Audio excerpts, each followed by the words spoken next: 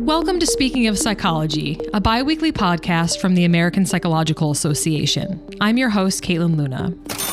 Buying has never been more convenient in America today. If you're in a major metro area, you can have just about anything you want delivered right to your door within minutes or hours. Clothes, groceries, fast food, medicine, you don't even need to leave the house. Yet at the same time, some Americans are moving toward a different path, decluttering their homes and lives and adhering to lifestyles like minimalism and financial independence, retire early, also known as FIRE. Why do some people buy so much while others shun that lifestyle for simplicity or to save? How do brands reach into our psyches to get us to pull out our wallets and credit cards? What are some of the motivations behind companies that try to appeal to our sense of social responsibility to get us to spend? Our guest for this episode is psychologist Dr. Kit Yarrow, an expert on consumer behavior and professor emerita at Golden Gate University in San Francisco. She studies why and how people shop and buy, and how companies can best meet consumer needs. She's the author of Decoding the New Consumer Mind about the motivations and behaviors of shoppers today, and Gen Buy about the consumption habits of millennials. Dr. Yarrow is regularly interviewed on national media, including Good Morning America, NPR, and USA Today. Welcome, Dr. Yarrow. It's a pleasure to have you. Thank you. I'm excited to be here. Today's consumers, as I said, can get almost anything they want whenever they want. What is motivating consumer spending today? Well, in some ways, it's the same as it's always been, that people need things, and obviously, and shopping helps people prep for life transitions, like thinking about having a baby or moving and so on. And we just simply crave newness. So those are fairly constant, but I think what's different today is the triggers. So never before, and I've been studying this for more than 20 years, have I seen people so attracted to bargains. So I think this fear of missing out, which we call FOMO in my field, is really motivating to shoppers. And it's detrimental, I think, to their financial health, that people get more excited about the bargain than they do about what it is they're actually buying. The same kind of trigger of FOMO applies when you're on vacation. And so that's like, I have to get this here and now, otherwise I won't be able to get it later, or limited time offer, limited quantity available. So these are the triggers, I think, that are a little bit different today than in the past. In terms of some of the products that people are buying today that are relatively new, what I'm finding is that anxiety-reducing products are so big today. So this is one of the big shifts as well, that CBD, sleep aids, Blu-ray glasses, a lot of these things to me just point out that we're an increasingly anxious society, and people are gravitating towards whatever they think is going to help them fix their anxiety, heavy blankets and so forth.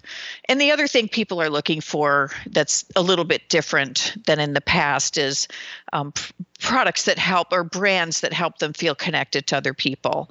So we've seen this big uprising in wanting to do business with companies that meet and that match your values. We call it purpose marketing. And a lot of this is, really related to, I think, a sense of kind of loneliness that people have, that they want to feel connected to other people and they want to have experiences instead of just things. Yeah, just as you mentioned, many brands are going beyond that traditional advertising to take on social causes. And a few notable examples that come to mind are Dove with its campaigns about challenging beauty stereotypes. We had the Gillette campaign that challenged toxic masculinity that was from earlier this year.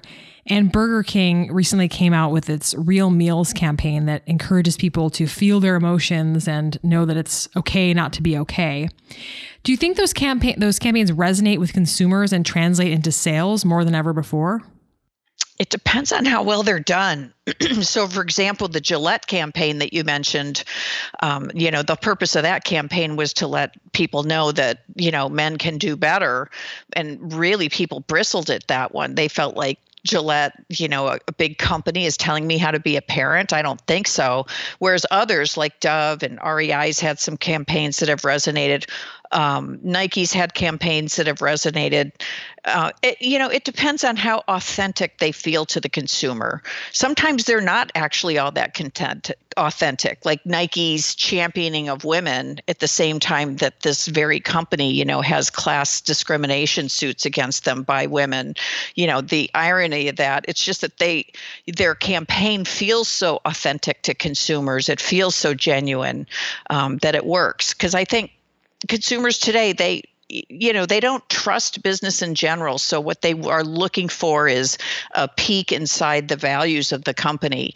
And if a company is really good at either genuinely communicating values, which I think is the case with Dove and REI, or they're really good marketers like Nike, and it may not be genuine, but it looks that way to consumers, this feels good to them. People don't want to just buy products. They want to buy connection to the company in a sense that they're getting more than a product, that brands have to kind of go beyond profit as a reason for existing today. It does seem like general consumers want to align themselves more with brands. I've heard people say that, like they want to use a certain product maybe because it's environmentally friendly or it's healthier or non-GMO or something like that. It seems like that is something you do hear more often. I can't say if that's more so than in the past, but It does seem like brands want to get more into the values each person holds today. Yeah, it's definitely true. I mean, without a doubt. I think partly because we have so many products, competition is huge. And because I think people aren't connected through some of the old traditional ways that they connected through either religion or their community, knowing people around them.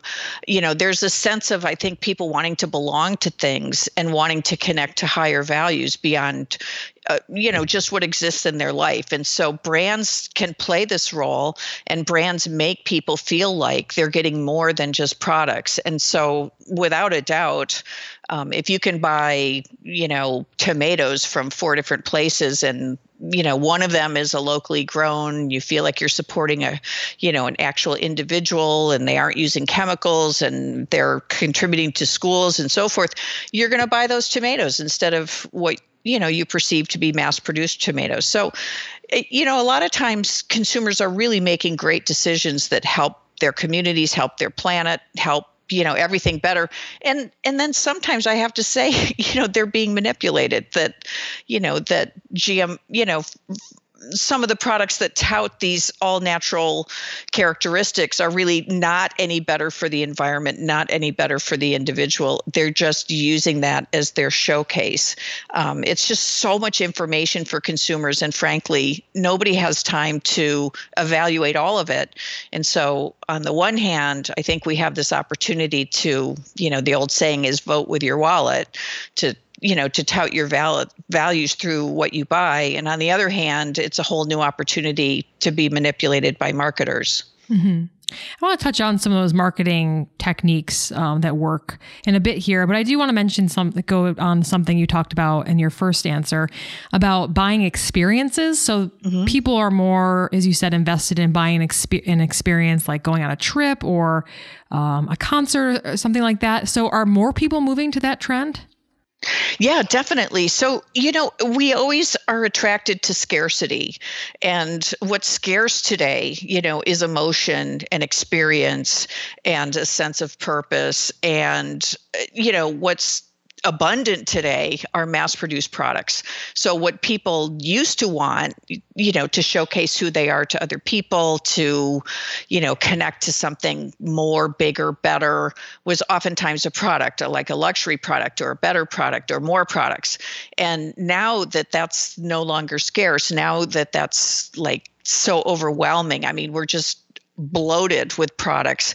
I think what people are looking for is the emotional intensity that they get from an experience. And then some of the benefits that people got from products, the emotional benefit of showing other people who you are through what you have, which has been throughout time. I mean, this is not new. Or showing that you're in a special class of people through a product, that sort of became gauche and tacky after the recession, but people can still do that by showing off what they buy through their social media accounts, the experiences they buy, I mean.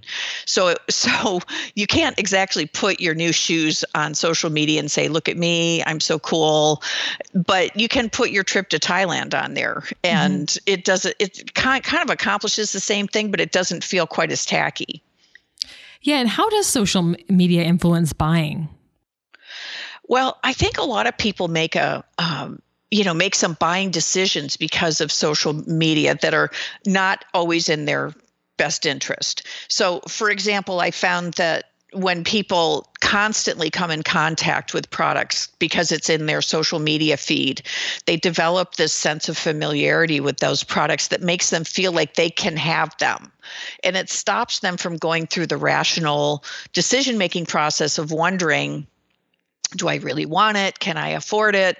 Does it fit into my lifestyle? Am I going to use it? It's just sort of becomes part of their life in a kind of like creepy sideways kind of way.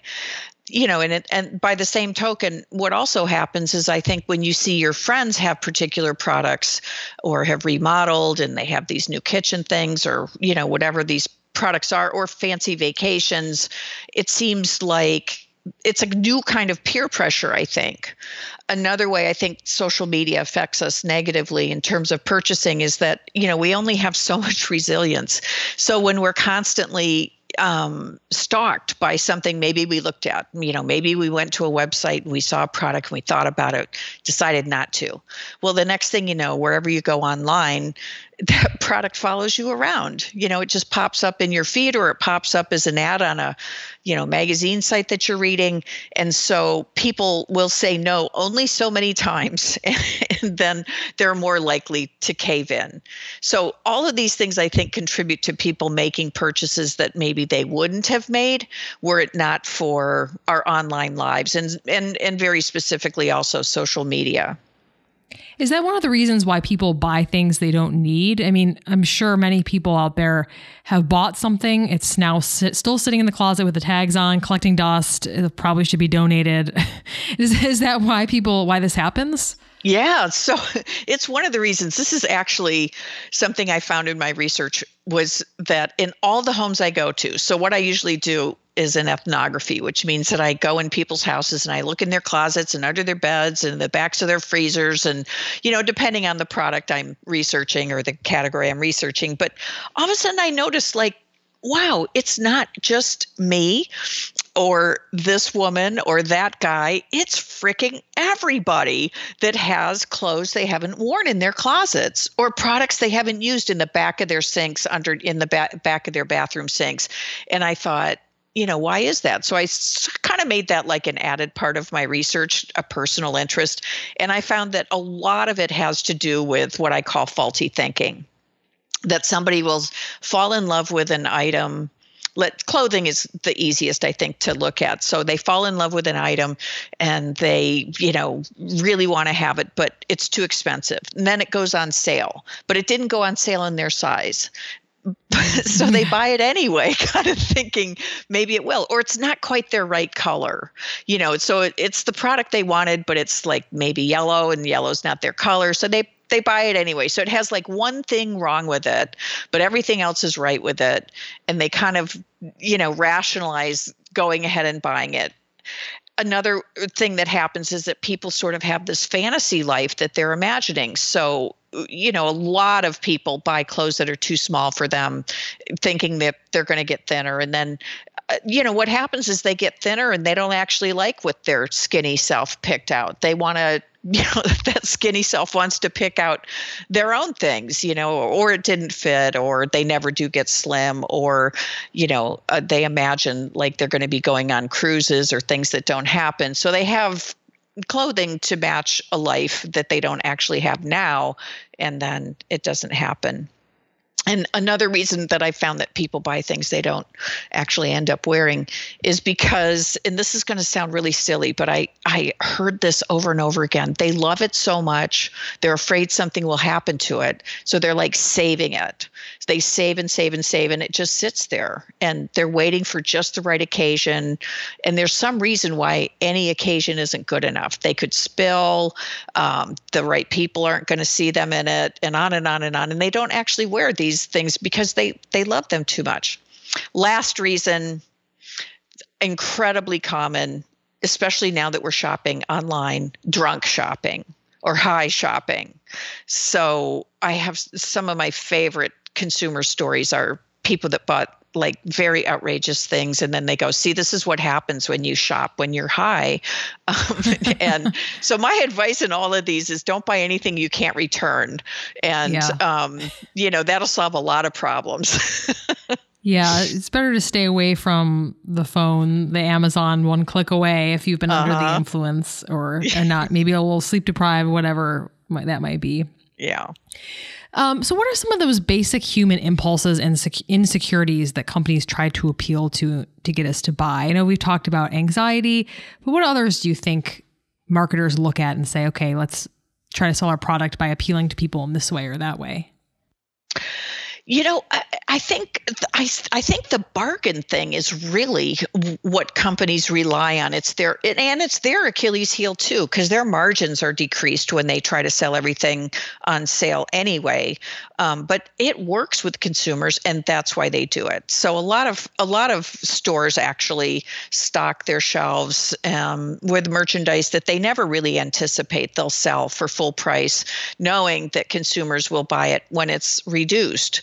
So, it makes sense to me that consumers wait for bargains or they're inspired by bargains. I think we don't trust that we understand the value of a product inherently. And so we rely on price to tell us if we're getting a good deal or if we're getting ripped off or, and we also, I think, intuitively kind of understand that when it's on sale, it probably won't last as long. So it motivates us to take action immediately. But in the end, what I find is that people really spend way too much time kind of thinking about that price, and they aren't thinking about the product. In an ideal world, what I'd love to see is consumers just look at the product, not even look at the price, decide if they like it or not, and then look at the price, and I think people would end up with more products that they enjoy that are actually really satisfying to them so that they ultimately spend less money and buy fewer products. A lot of the products that people buy, they don't like, they don't end up using, they're not satisfying, they don't get a thrill from, and so they end up buying more.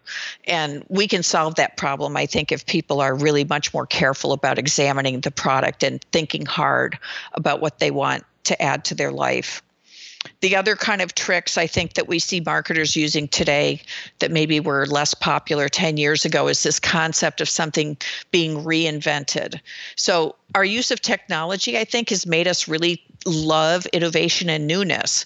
And so when we think that something's been reinvented, we get all excited about it. And, we want to learn more about it. So, especially online and especially in social media, we learn about reinvented shoes and reinvented jewelry and cars and bras and you name it.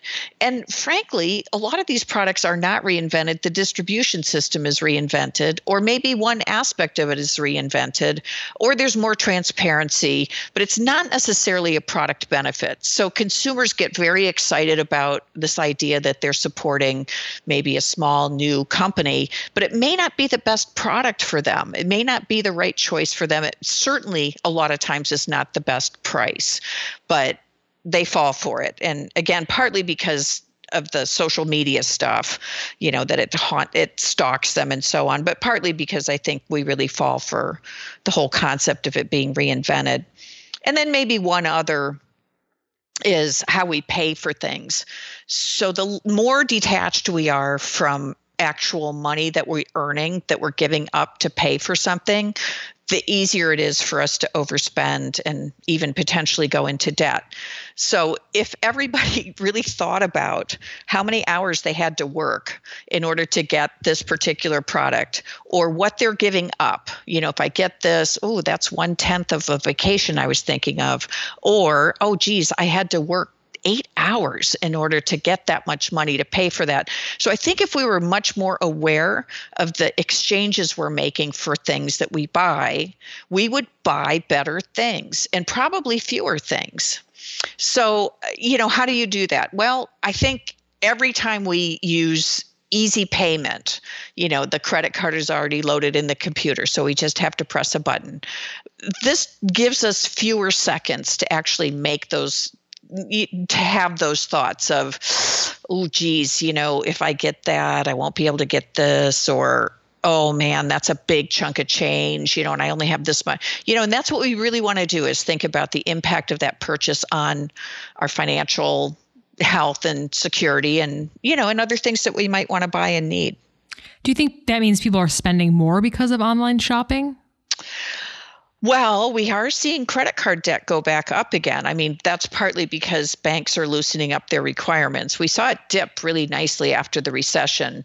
And for a while there, economists were kind of thinking, oh, look at us, we're all being so well behaved. But it might have been that we couldn't get any credit. But in general, we are seeing debt levels rise again, which probably indicates that people are spending money more easily. And we definitely are seeing people shop for products more easily online. But there's kind of like two different kinds of ways that people shop. I don't think brick and mortar, I hate that term, physical retail, I don't think that's going away. I think there's pitfalls to both, and people do enjoy shopping in both arenas for different reasons. Are you more likely to impulse buy in person or online?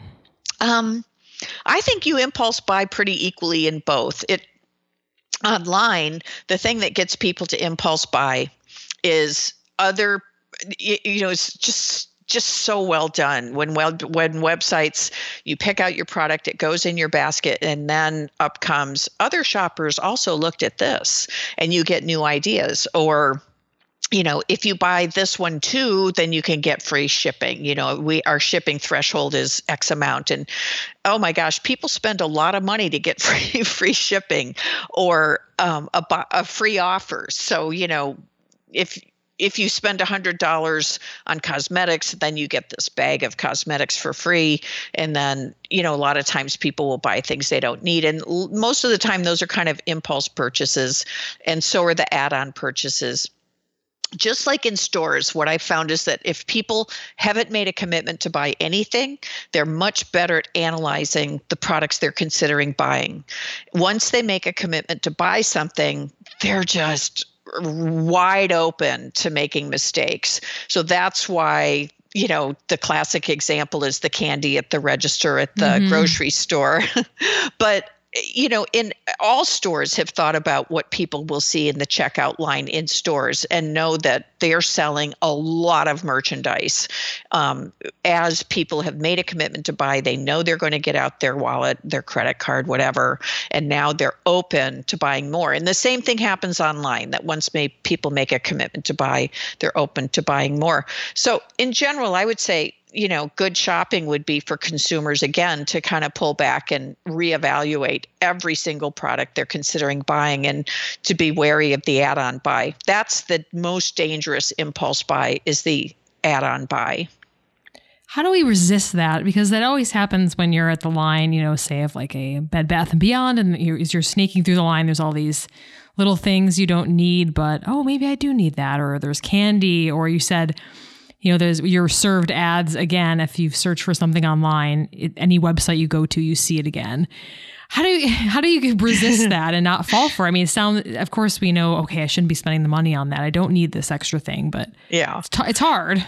This is a really good time to check your email on your phone or pick up your novel where you left off on your phone. So, for all the negatives in terms of consumption that technology has brought to us, maybe one of the positives is a little bit of a distraction. But with absolutely everything, the best thing people can do is make a list of what it is that they want to add to their life and understand why, and not deviate from that list. So that means that you're not going to even consider things that are, in the checkout line, because they're not something that you determined beforehand were going to be part of your purchasing that day. It sounds really harsh, like, oh, you can't have fun of just adding in like some lipstick or something. I mean, why not? And generally speaking, because I think you're going to enjoy that product more if it's something you set out to buy and considered than if you just throw it in later. These are so often, and this is like really proven in my research, where, when I talk to people about what they get pleasure from and, where their dollars were most well spent, never does it come up that it was the thing they threw in at the end. It doesn't. Mm-hmm. So these are not satisfying and gratifying purchases. And so I say, to have in your mind what it is that you are setting out to buy and stick to it. Mm-hmm. That's a great idea. Is this why we hear people say, like, I went to Target to buy 2 things and I spent $100? that happens to me all the time at Costco. I'll look at my bill. I'm like, oh my gosh. Yeah. I mean, it's usually things I do need, but it's sort of shocking. Sometimes you walk in there like, oh, I'm just going to get some groceries. And I walk away with like a shower caddy, some new towels. Oh, boy. Yeah, I think pretty much all of us have been in that boat before. Some of it, it's funny you mentioned Target and Costco, because some retailers have so earned our trust that they actually are places where we do allow ourselves to be more open. Probably more than any other place is Costco, but Target, I hear also from consumers that we kind of allow ourselves to be a little bit, curious about what they have to offer. We're sampling products, we're introduced to new things. We get new ideas. The stores cover our entire lifestyle from, our lives, everything from what we wear to what we eat. And so, there's a lot of possibilities. So honestly, I don't get as many complaints from consumers about bad purchase decisions made in those particular stores as I do when they're in a department store, for example, or on Amazon or, another different type of retailer. So, but nevertheless, people do make mistakes. And the ones that I hear about the most are that they buy too much. So they're at Costco and they say, well, that's only $5 for, twice as much as we would spend to get, at a regular grocery store. What a deal. Mm-hmm. And so they buy a much higher quantity of a product than they will actually use. Or worst case scenario, they buy a lot more of a product that's not good for them, like cookies, and then they do use it. So there's something about I always like to see people using math. So, but they're kind of calculating that they're getting 3 times as much for only twice as much in dollars, and they fall for that. Again, it's the bargain thing that gets people every time. And the danger there is that they don't use it, or that they use it and they probably shouldn't. But I think also sampling creates a sense of obligation. So when somebody gives you something, you feel like you should really consider it. Whereas maybe, gummy vitamins were sort of not on your list, but because you got one, you tasted it tasted good, and you could, what's wrong with vitamins? You end up buying it. So you get new ideas, and then you get this sense of obligation, and then the price point's usually good. And so, again, I think just people have to try to stick to their lists as much as possible. There are a few places, I think, where people don't get into quite as much trouble deviating from their list, and maybe those are a couple of them. Is that one of those techniques we were just talking about that a physical store might use? You said samples. It does make you feel like, oh, maybe I should buy that because this nice person gave me this. Yeah. Samples definitely work. Oh my goodness. And even sampling, like any sort of sense of obligation. So you might have noticed that in a lot of department store now, people ask you if you would like some water when you're shopping. And that makes you feel, just that one water makes you feel much more open and receptive to buying. And I think for a lot of consumers, customer service is so bad and they feel so mistreated when they go shopping that if they're just treated nicely, they want to buy something just to kind of like vote, in favor of that store. So, our social norms of, reciprocity, sometimes, I mean, in some ways it's a wonderful thing. And in other ways, it can cost you money, and to just be aware of it, that, that water comes with a little bit of a price tag attached to it, even if it's free. And on the flip side of that, I'm assuming because this happens that it does work when ads are served to you again and again and you see this product again. Is that proven to work to get people to then make a purchase? Well, so there's kind of like a rule in advertising that people don't hear or see an ad the first time. It takes like a few times, like at least 3 times before people generally like get the gist of what you're selling. But if you see it over and over and over again, probably they didn't have enough advertisers because, what we found over and over and over again on TV, I'm talking about. Oh, okay. Because generally what has happened there is that they didn't get enough variety of advertisers, and they're just bonusing those spots to their advertiser that they do have, and consumers actually find that incredibly annoying, and it backfires. It is very annoying when you see the same thing again. You're like, I've watched this commercial forever. Horrible. Yeah, it is. Are we more influenced by people we don't know, like celebrities or strangers who review something on Amazon, or people who do product reviews on YouTube? Are those people more influential to us than, say, a family member or a friend in terms of buying? No, for sure. The family members and friends are number one. They have been for all time. They probably will be for all time. So as somebody that you actually know and trust is number one. But number two are people you perceive to be like you. So that's why reviews on websites where they break down age, for example, or, skin tone, if you're looking at cosmetics, or where people live, you see that you can filter out the reviewer according to other criteria. This makes those reviews much more credible. Now, so first of all, to answer your question, family and friends come first, and then people we perceive to be like us. Everybody else has fallen off. So when people do trust barometers, what we found is trust in government, trust in businesses, trust in even NGOs, nonprofit organizations, really trust across the board has diminished for consumers. Consumers feel really burdened by having to figure out everything themselves because they don't trust these social establishments that are there supposedly to serve them.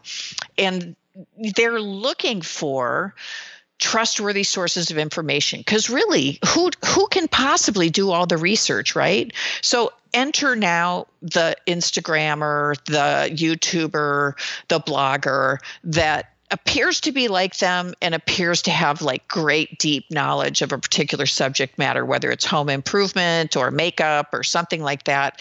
And those people become, in a way, kind of like a friend or family member. You can develop a level of intimacy or a feeling of intimacy with them that allows their recommendations to carry almost as much weight as somebody that you actually know. So I think what we're finding, though, in the review world is that, this is so new. I mean, when you think about it, it's really a new field. And now the system is being gamed so much. So many of the reviews on Amazon are not authentic, and on other websites. And so consumers are learning that they can't always trust the reviews anymore. And they're discovering ways of trying to figure out who's authentic and who's not, like verified purchasers and so forth. Mm-hmm. And what are some of the shopping and money mistakes you see people often make? I think we've touched on a few, but can you elaborate on that a little more? Well, first and foremost, it's being overly focused on bargains. So not paying enough attention to the product and whether that's the right one for you, and really getting way too excited about how much you're so-called saving by buying something. The second one, I think, is getting obsessed with whether or not you're getting a return on your time investment. So this is especially true, I think, when people shop in outlet malls. They'll drive some length of time and they feel like because they spent so much time getting somewhere, well, they're just going to have to get something. And the same is true, I think, when people are shopping online. If they spend a significant amount of time at looking for something, they sort of feel like they have to get something back for that time investment. Not having enough pain of payment, I like to call it. So, I think when people can really easily purchase things, this allows them to buy more than they probably should. And maybe the best example there is when people take Uber and Lyft.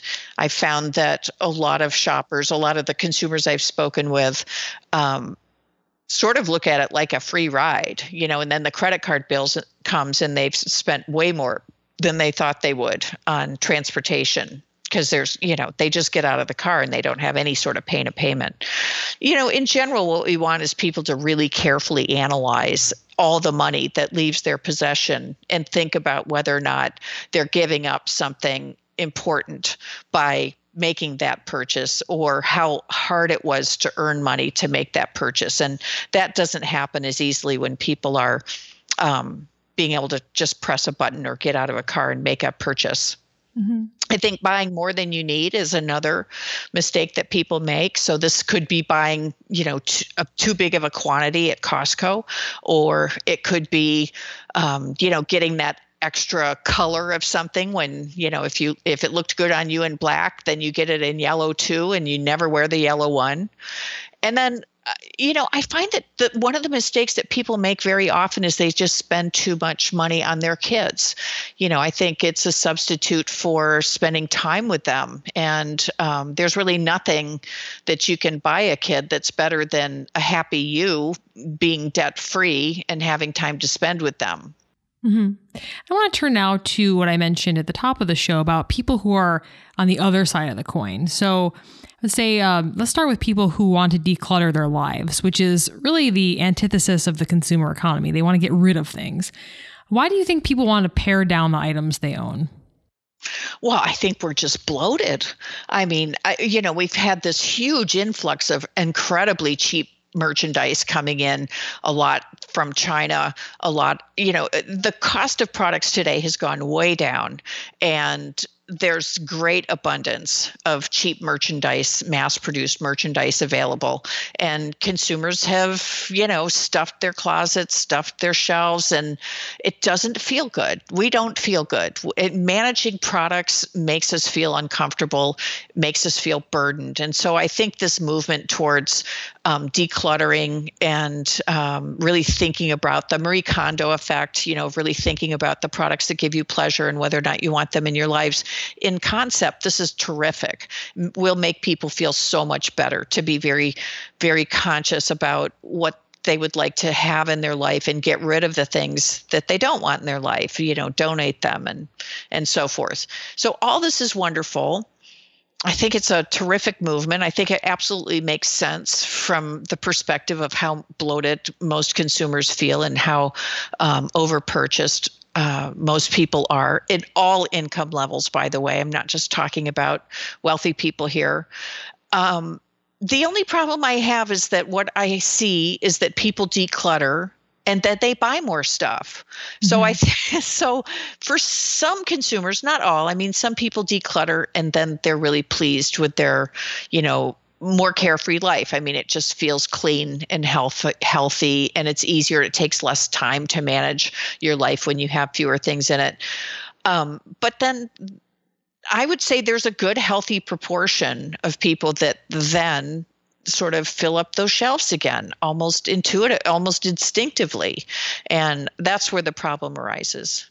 So I would say in terms of people who want to declutter their lives on a more extreme end, there's people who consider themselves minimalists. So they only own things they need. You hear about people who have only 10 items of clothing. They live in very Spartan living conditions. Why do you think this appeals to people? I think in general, what we're seeing through the declutter movement, through the minimalist, through the fire movement, I think in all of these situations, what we're seeing is a reaction to an unhealthy aspect of our culture. That people, there's a backlash to overconsumption.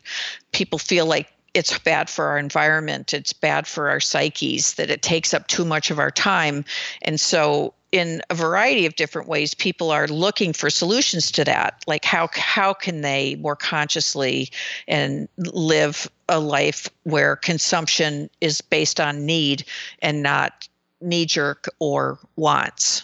And then what about people who are a part of that FIRE movement I said? So that's defined as financial independence, retire early. So those people are not spending much because maybe they're opting to buy used clothing, ride a bike instead of taking a car, and saving most of the money they earn. Is that a popular movement? Is it pervasive enough to be called a movement? And do you think, what are some positives and negatives to it?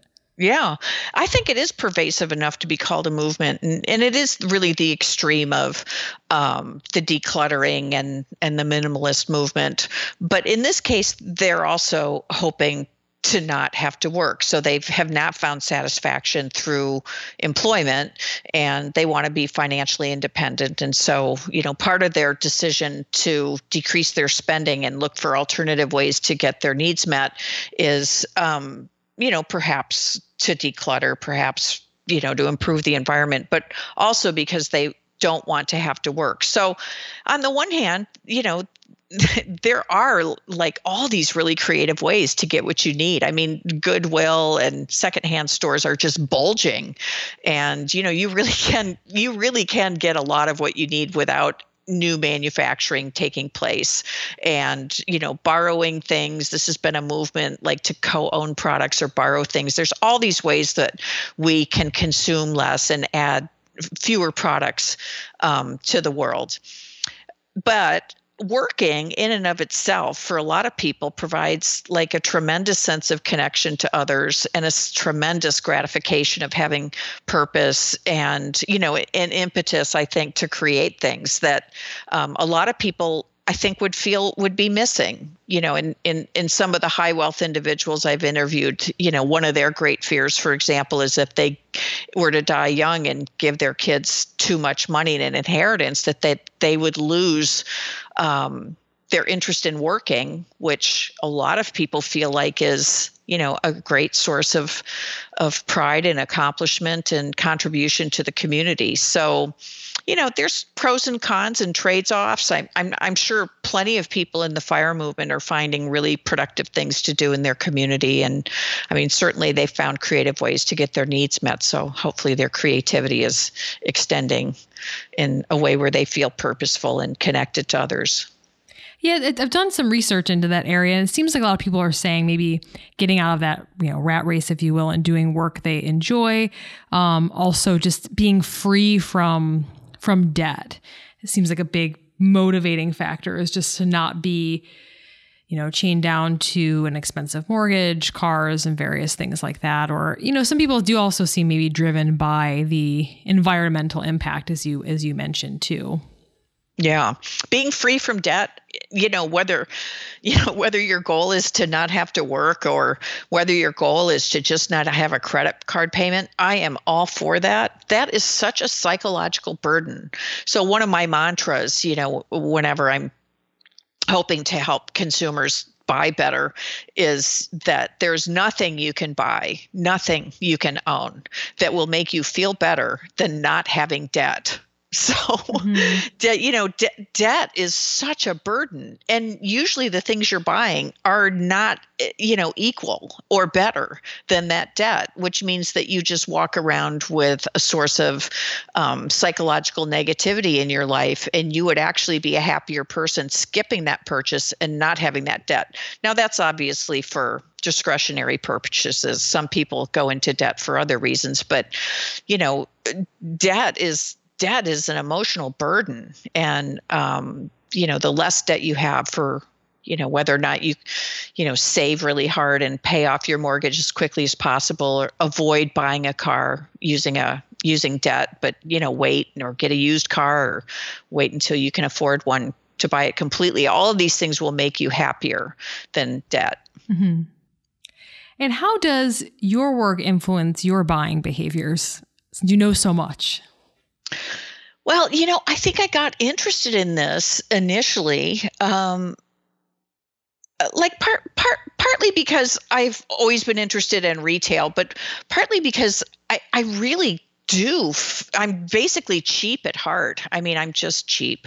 And, I thought it was a fun game when I was younger to figure out how to get more for less. And then ultimately, I enjoyed sharing this with other people.